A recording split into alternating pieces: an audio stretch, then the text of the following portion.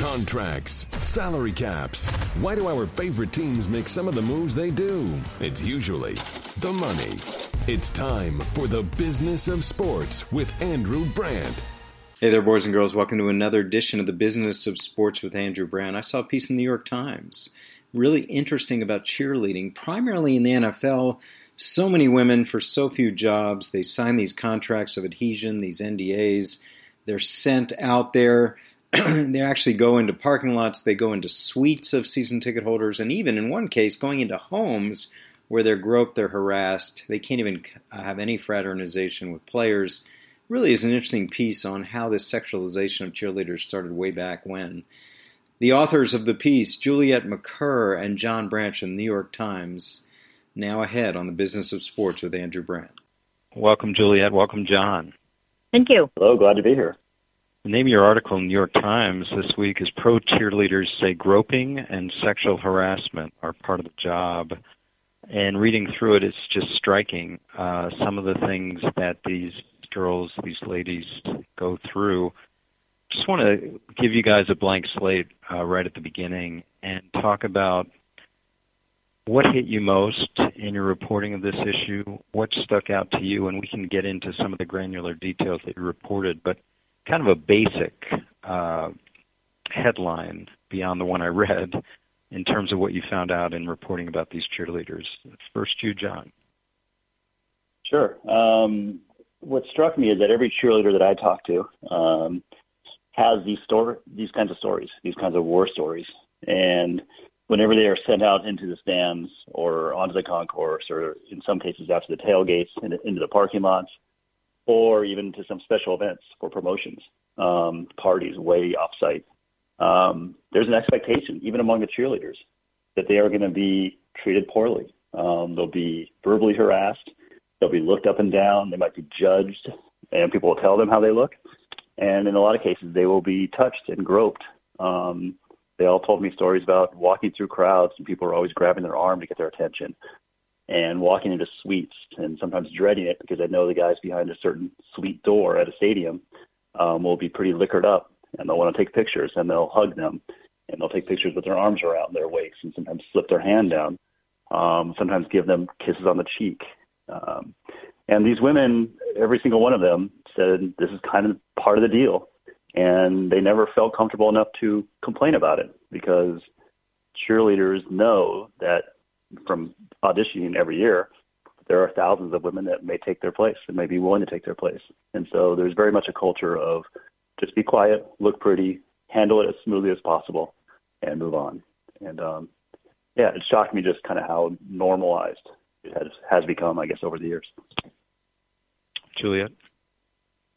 Yeah, what struck me the most was that there was this culture of silence that has been around the teams for many years and continues.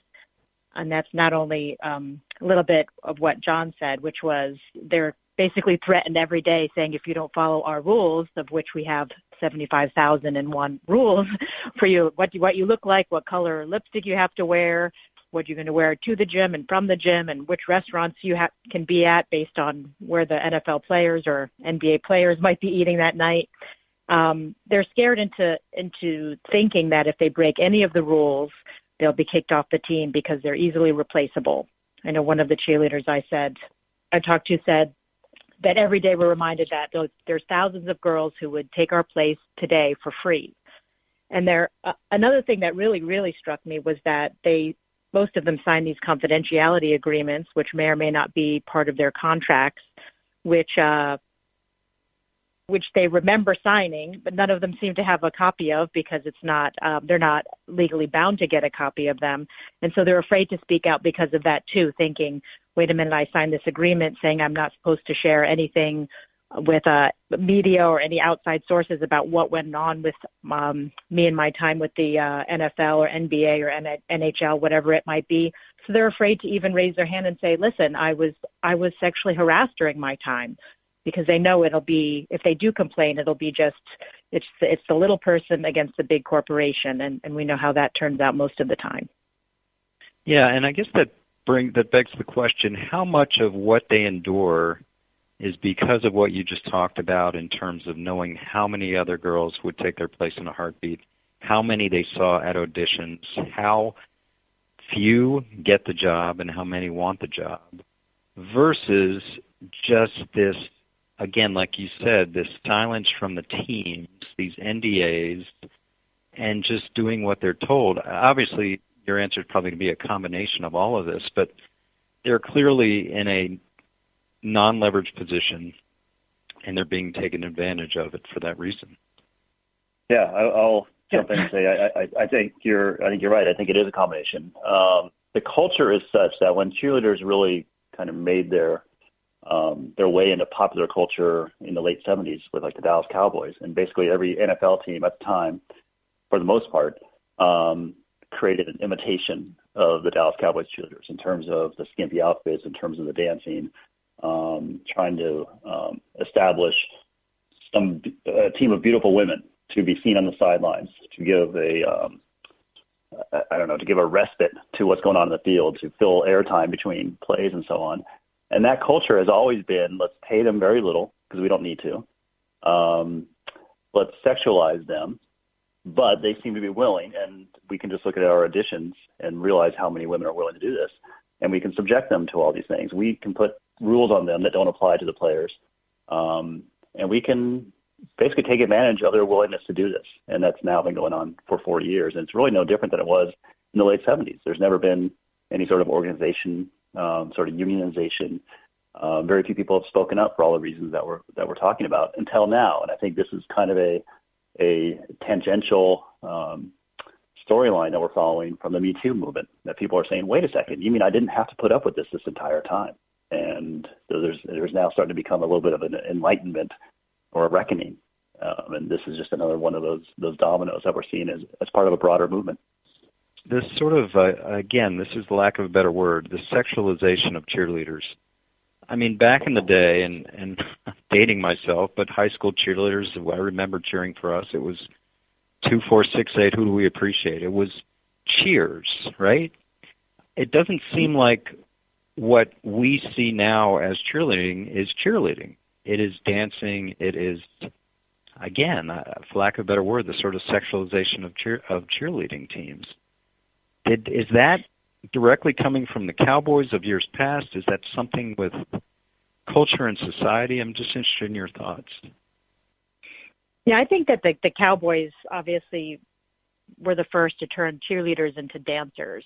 And if you ask any of these, especially NFL cheerleaders, they'll really not refer to themselves as cheerleaders. They say that they are dancers. And many of them have really extensive professional dancing backgrounds, whether it's in classical ballet or hip hop or tap dancing or modern dance. And you'd be really surprised that they've been training for most of their lives to end up on the fields on Sunday doing things that I'm sure that the 5 or 6 year old little girl, when they were training for dancing, they never dreamed that they'd be doing. But I think that they consider themselves dancers, and they realize that most of the people who look at them don't. They consider the fans. They know that the fans look at them as sex objects, and more. Yeah, it's just more eye candy. But they personally think that they are professional dancers, and they're smart enough to know that they are sex symbols, but also smart enough to know that it doesn't give anybody the right to touch them in an unwanted, if they don't want it. Yeah, Andrew, to tag on to that, everyone I've talked to sees it that way that Juliet's describing, and they wish they could be taken more seriously. Like, they realize that they're being seen and perhaps marketed very one-dimensionally, and they wish people could see how articulate we are, how much we might have to offer, what our real ambitions are, what our life is outside of dancing and cheerleading. But there has been a very narrow scope in terms of what the teams and the leagues have projected on these women, and there, again, has been very little ability for them to speak up and say, wait a second, let me tell you about what I really believe in terms of my charity work or whatever else. We don't give them last names. Now we don't do that partly to protect them from their identities, but they don't have many of these rights. They're kind of this squad of what the teams think are beautiful faces but we don't want to know too much about them. We don't want them to be too politically active. We don't want them to express too many religious beliefs. Just do your thing the way we've molded it for 40 years and don't be a squeaky wheel. I think that's exactly right. And what's interesting to me is that you have a lot of statements from teams, and they're all kind of boilerplate. We respect women, we respect diversity, integrity, etc. But as you just said, John, when I see cheerleader on websites or calendars or off-season pictorials, they're usually in bikinis. They're usually some kind of pinup. So again, there is that you're stating that they want to be seen as more than that, but the teams seem to continue this depiction of them as these sexualized, this is what they're showing them as. I think this is the problem here for not only the cheerleaders but also society. Who's, people might be looking at these cheerleaders and thinking, why would you ever want to do this? You're just, right. Shaking your body parts in front of people.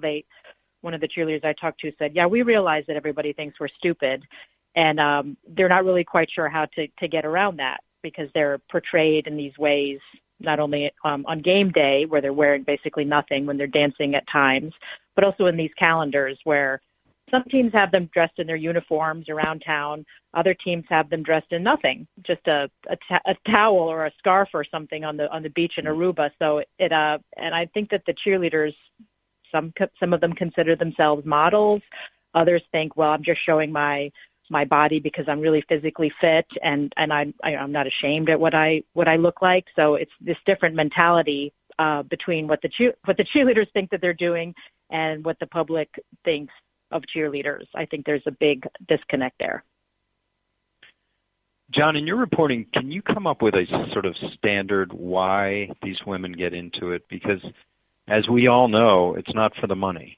So, and as you guys have detailed so effectively, they do put up with a lot of abuse. So why are hundreds of people showing up for tryouts for 20 jobs? And what is the clear motivation, if there is one? Right. I think most of them don't know exactly what it entails. So these stories might enlighten some of these women who maybe otherwise would be clamoring to go try out. As Juliet said, many of these women are very accomplished dancers, or they've been cheerleading and or dancing their entire lives. We now see, young girls especially starting to cheer at very young ages. And this is the pinnacle. I mean, what bigger stage could you have than an NFL team, an NFL game, national TV, potential to actually go dance in front of 1 billion people at the Super Bowl if that's where your team goes. This is, in their minds, it could not be any better than this. And they've given the NFL and the other leagues, most leagues now all have cheerleaders, kind of the benefit of the doubt that because of your stature as a premier league or as a major sports league, of course you'll take care of us. Now, they all seem a little bit surprised and maybe disappointed once they get into it, but there's very much an ambivalence. Even the ones who are telling us these stories, these kind of lurid stories about being sexually harassed, every one of them that I talked to said, but I love so many parts of this job. It was so exciting. It was so much fun. But I just wish they'd respect us. I wish they would pay us better. I wish we had better security when we went into the stands. And even going into the stands, that's sometimes the most fun part because some fans are great. But then again, I walk into places and I get groped, and that's the worst part of the job. There's just a really wide ambivalence about this job. And again, they've never really had a voice loud enough or strong enough to be able to say, can we take care of the bad parts of this job? On that, I do have to segue to that I found the most eye-opening part of your reporting, that we understand that cheerleaders are on the sidelines and that they'll go on trips and they'll go to events and they'll go, as you said, the playoffs and Super Bowl. But I, having even been in the NFL for 10 years, although we didn't really have cheerleaders in Green Bay, we had local college teams, but I was surprised that these women were sent to private areas with, as you said, liquored up fans. And you even talked about a group of Redskin cheerleaders going to a home where who knows what could happen. And I was very surprised by that. Was this something that was unique to just a couple teams, or they're actually going to private suites and even homes? Juliet? Yeah, I'm not sure if it was just unique to one specific team or a couple of specific teams, because we hadn't heard from cheerleaders from every single franchise. But that's probably what'll resonate with me the longest, is that these women were, they signed a contract, and most of the times in the contract said you agree to do 20, 30 appearances every year. We go to hospitals and sports camps, and we meet the military and do all these things.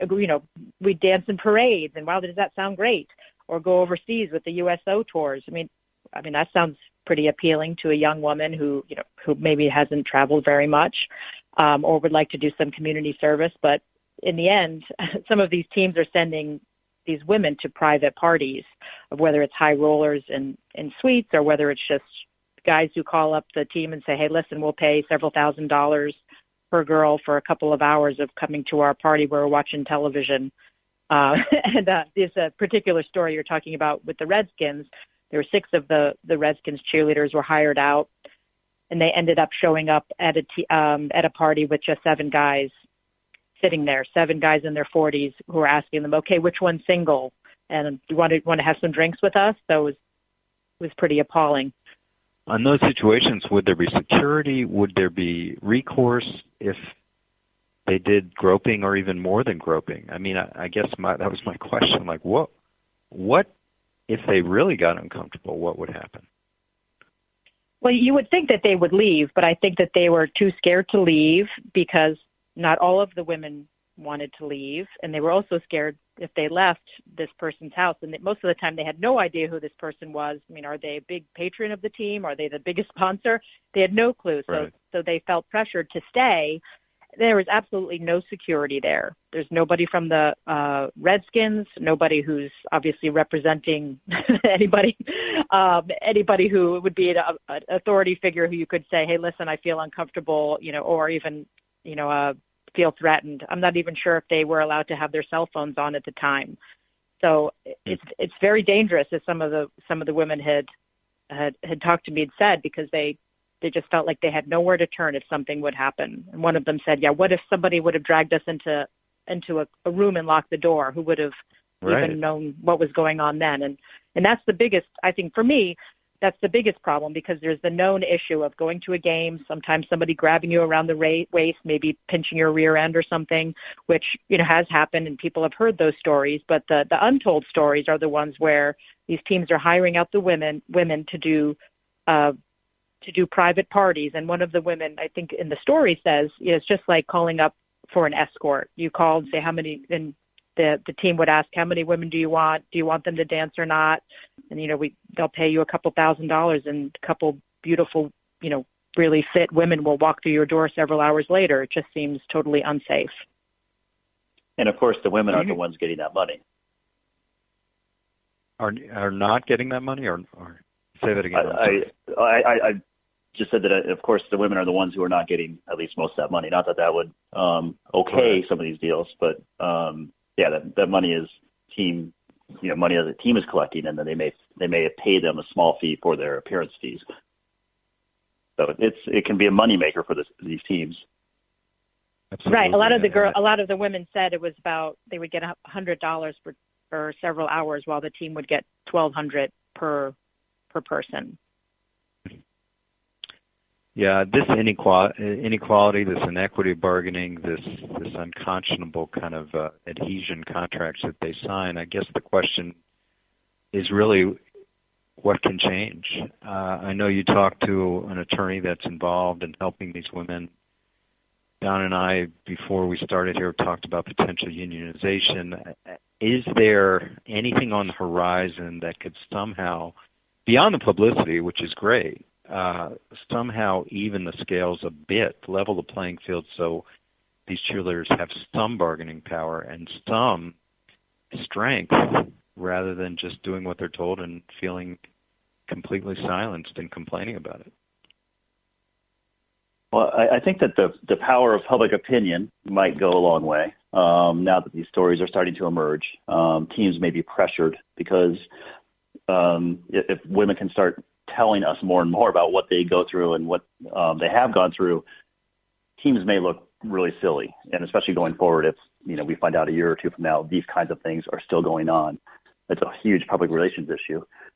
Certainly the unionization is a possibility, though I have not caught wind of anybody really centralized saying we are going to pull all these women together. One of the fears I think that I would have, or that people might have, because this has happened in the past, because these are such low wage kind of sort of tangential groups, these cheerleading groups from, say, the ownership. I mean, the owners kind of keep hands off, so to speak, on these groups. And we've seen in the past when there has been some troubles, they've just disbanded the teams. It's happened in Buffalo. It happened in San Diego 40 years ago when one of the members posed for Playboy. They said it's just not worth it. So what you'd kind of hate to see if there are women who truly want to do this, as long as they're being treated fairly, is for everything just to be disbanded because it's not worth the hassle. And I could see that being a potential solution for the NFL. It's just, forget it. Just fire them all. You wonder if it could, something like your article could somehow take away what Juliet just talked about, these sort of sending them over, like the Redskins situation. Again, these are maybe incremental changes that could be made, but as you said, John, these teams could react entirely the other way. So if we got hassles, we'll just move on, which is unfortunate. Well, that's true. That's some of the women had mentioned to me too that's another reason why they weren't complaining about these things, because the teams would say, "Hey, listen, if you complain about the way you're treated here, well, one, not only can you be replaced tomorrow, but we might the team might look at us and might fold the whole program. And do you want to destroy professional cheerleading for all the generations to come?" So, like John said before, a lot of these women actually love cheerleading. They love the camaraderie. They love 95% of the fans. They love the whole idea of it, and just the other idea of having this whole thing implode when they complain about being treated correctly, legally being treated well. They don't want to say anything because they don't want to ruin it for the rest of the cheerleaders to come.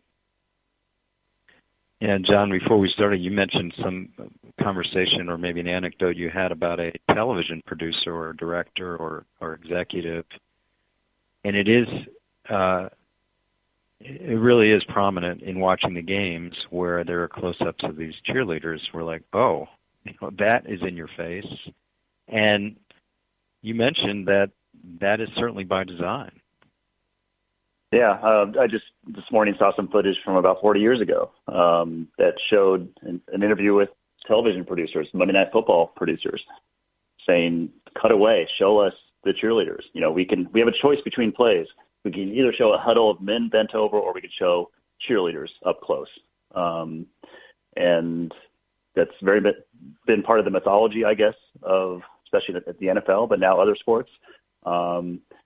Let's have these glamorous women, and that will sort of break up the action that's going on in the field.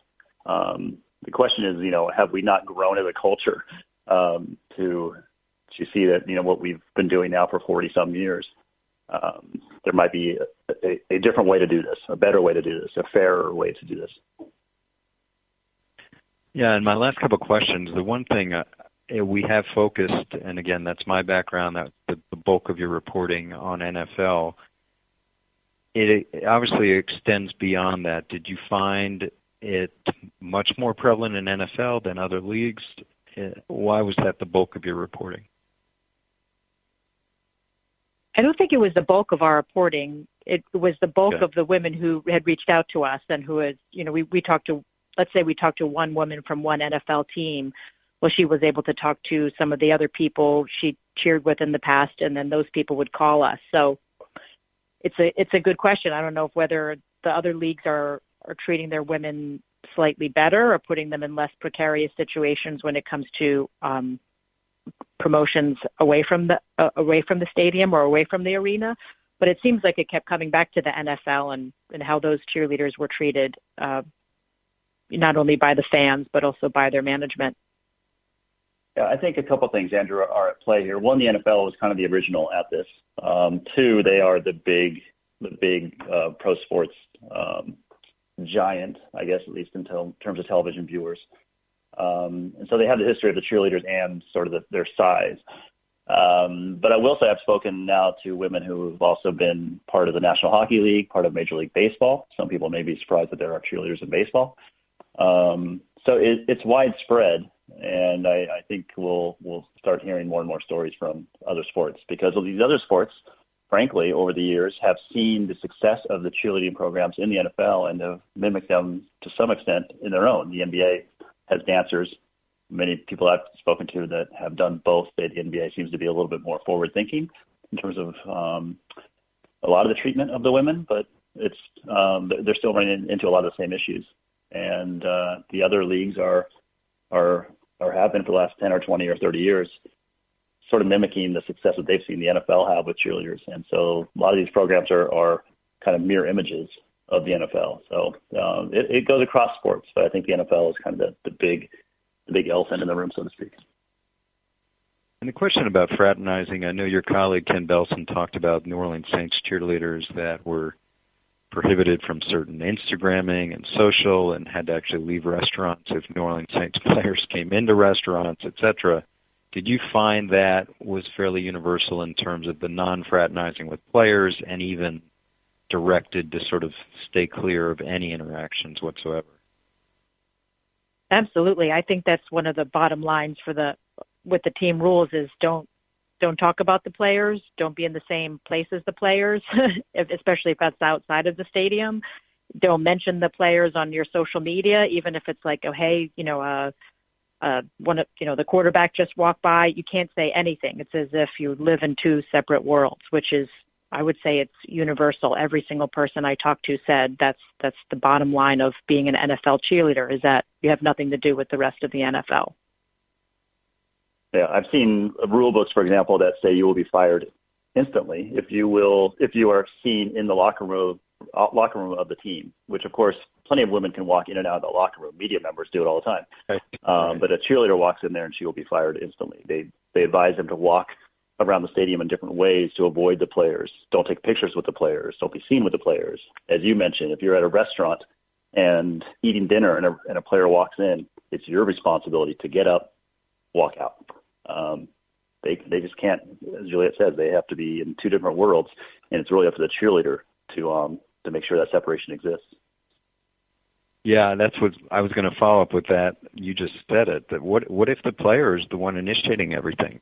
The cheerleader is just supposed to continue to walk away, ignore? Yeah, it's one of the many rules that these cheerleaders now are saying are unfair and are an example of gender discrimination, that they are held to a much different standard than any of the players. We have a story out today that talks about religious discrimination, and a woman's alleging that she's not allowed to say anything about her Christianity. Meanwhile, we see players kneel on the field, for example, or start an interview by saying, first of all, I'd like to thank God, that sort of thing. So across a wide spectrum of rules, the women are held to a much different standard and a tighter standard.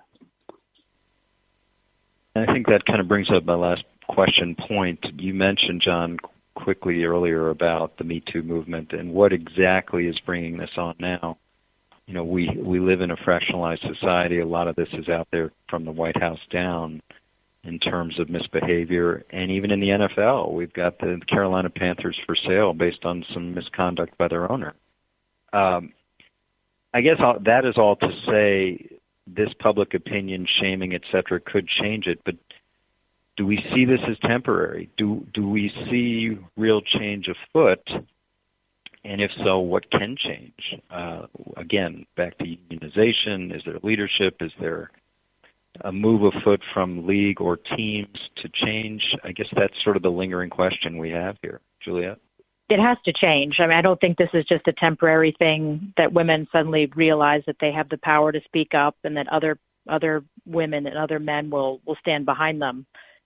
In terms of the cheerleaders, I've had some suggestions from the cheerleaders about how things could be made better, including getting rid of these promotions where they're going to personal houses or yachts, things like that. They don't want to do it. Most of the women don't want to do it. They shouldn't be made to do it. Maybe change their uniforms when they're going out with the fans, going out in the stands to deal with the fans. Do they have to wear a tiny two-piece, or can they wear something that they would wear maybe to a VA hospital or a military hospital or a children's camp or something, which would be, a tank top, a sweatshirt, and sweatpants. It would be a uniform. Could be sparkly also, but it would limit the ability for male fans to obviously grasp them around the waist and give them a squeeze. Just doing little things like that would change things. Would help to empower the women. Just give them a little bit more feeling that they have control over how they're treated. John? Yeah, it's interesting because I had a friend recently, just in the last few days, say to me, like, can you imagine if, for example, somebody really rich, say like an Ellen DeGeneres, bought an NFL team? How great would the cheerleaders be? They'd be so much fun. They'd be so much different. And could somebody really change the paradigm? Right now, what we see across the NFL and really across all the leagues is a very similar idea of what a cheerleader and dancer is. And that is somebody with very few clothes, beautiful by some standards that the American society has decided is beautiful, and dancing around. And imagine if somebody came along and just totally upended that paradigm. Maybe didn't eliminate it, but just redid it. We see, for example, the Baltimore Ravens have many male cheerleaders. The Los Angeles Rams just hired 2 male cheerleaders. Could that kind of thing, where you almost go back to the more old-fashioned college approach, sort of upend the paradigm and have people sort of open their eyes and say, you know what, we don't have to accept what the Dallas Cowboys cheerleaders started 40-some years ago and that everybody else now imitates. Maybe there's a different way to do this. Well, this is great. Really appreciate it. Juliet Macur, John Branch, New York Times, reporting on cheerleaders and what they go through and groping, et cetera, harassment in their daily lives with these teams. This is great. Thanks so much for being with me on the Business of Sports, guys. My pleasure. Thanks for having us. And now, feature of the podcast we started a few weeks ago where you ask your questions. I'll try to answer them. Had a few this week. I'm going to answer one ahead. Keep in mind, you can call in, leave your voicemail question, and I will answer at 484-416-5654. 484-416-5654. I'll answer your questions. The one we have this week is from Jim. Jim Wallace in Atlanta. I have a question about Contavious Street, the NC State defensive lineman who tore his ACL when he was at the New York Giants working out. How does that work relative to insurance, both medical insurance for having it repaired and any loss of value insurance? The prospects typically have insurance. Just curious how that all works out. Any insight you can provide. Love all you do. Thanks for the podcast. Thank you, Jim, and a really good question. It's obviously there's no right answer. There's no answer that fits everywhere. You have a player coming to a team for a workout, and usually the workouts are going to be on the pro day at the school, but teams are allowed to bring in quote-unquote close-by prospects to do actual work. In my experience with the Packers, whenever we had a tryout, a workout, unsigned player, he would have to sign, and to be honest, sign his life away. He would have to sign that we have no responsibility, we the team, are not liable for any injuries suffered, and we did have some injuries suffered. We had some ACLs, we had a couple torn Achilles during those tryouts, but there was no liability attaching to the team because the player signed away those rights. I would think the Giants would have similar language and similar requirement that they sign these forms before they get on the field, that they're not going to be liable. Now, once the player's drafted, if they get hurt during a minicamp or an off-season workout, typically players sign something that says if you're the 5th pick in the 5th round, whatever it is, you're going to get that money and you can work out and do off-season workouts and do minicamps before signing your contract. It's still going to apply. But obviously, these are players not drafted. These are players without teams having any rights to them. And yes, if you had to say it, they're out of luck. You asked about loss of value insurance, any insurance. First of all, maybe he has health insurance through his parents, through some policy he gained in college. Those are other things. Loss of value is where you actually get a policy through a Lloyd's or some insurer where if you lose spots of where you're quote-unquote projected at the time when you get the policy and it happens due to injury or something else, you can collect on that. I don't know if this player Street had that. It's very rare. We had Jake Butt last year from Michigan that had a loss of value policy. There were differing reports on how much he was able to collect or not. But you brought it up. This is not a good situation, and it happens, seems to, every year These players, so many players for so few jobs, thousands of players trying to be in that 250 that are drafted, or the 200 or so that are signed right after the draft. This is a really tough situation. It happened. It'll happen again. I would think the Giants protected themselves in that, and that's what happens. Appreciate it, Jim, and I'll answer more questions on the next podcast. Really hope you enjoyed delving into the underworld of cheerleading, primarily in NFL. It's an eye-opening piece in the New York Times, something that will continue to follow on the business of sports and whether there are changes made in relationships between teams and cheerleaders, what they can and can't do, and how they're treated going forward.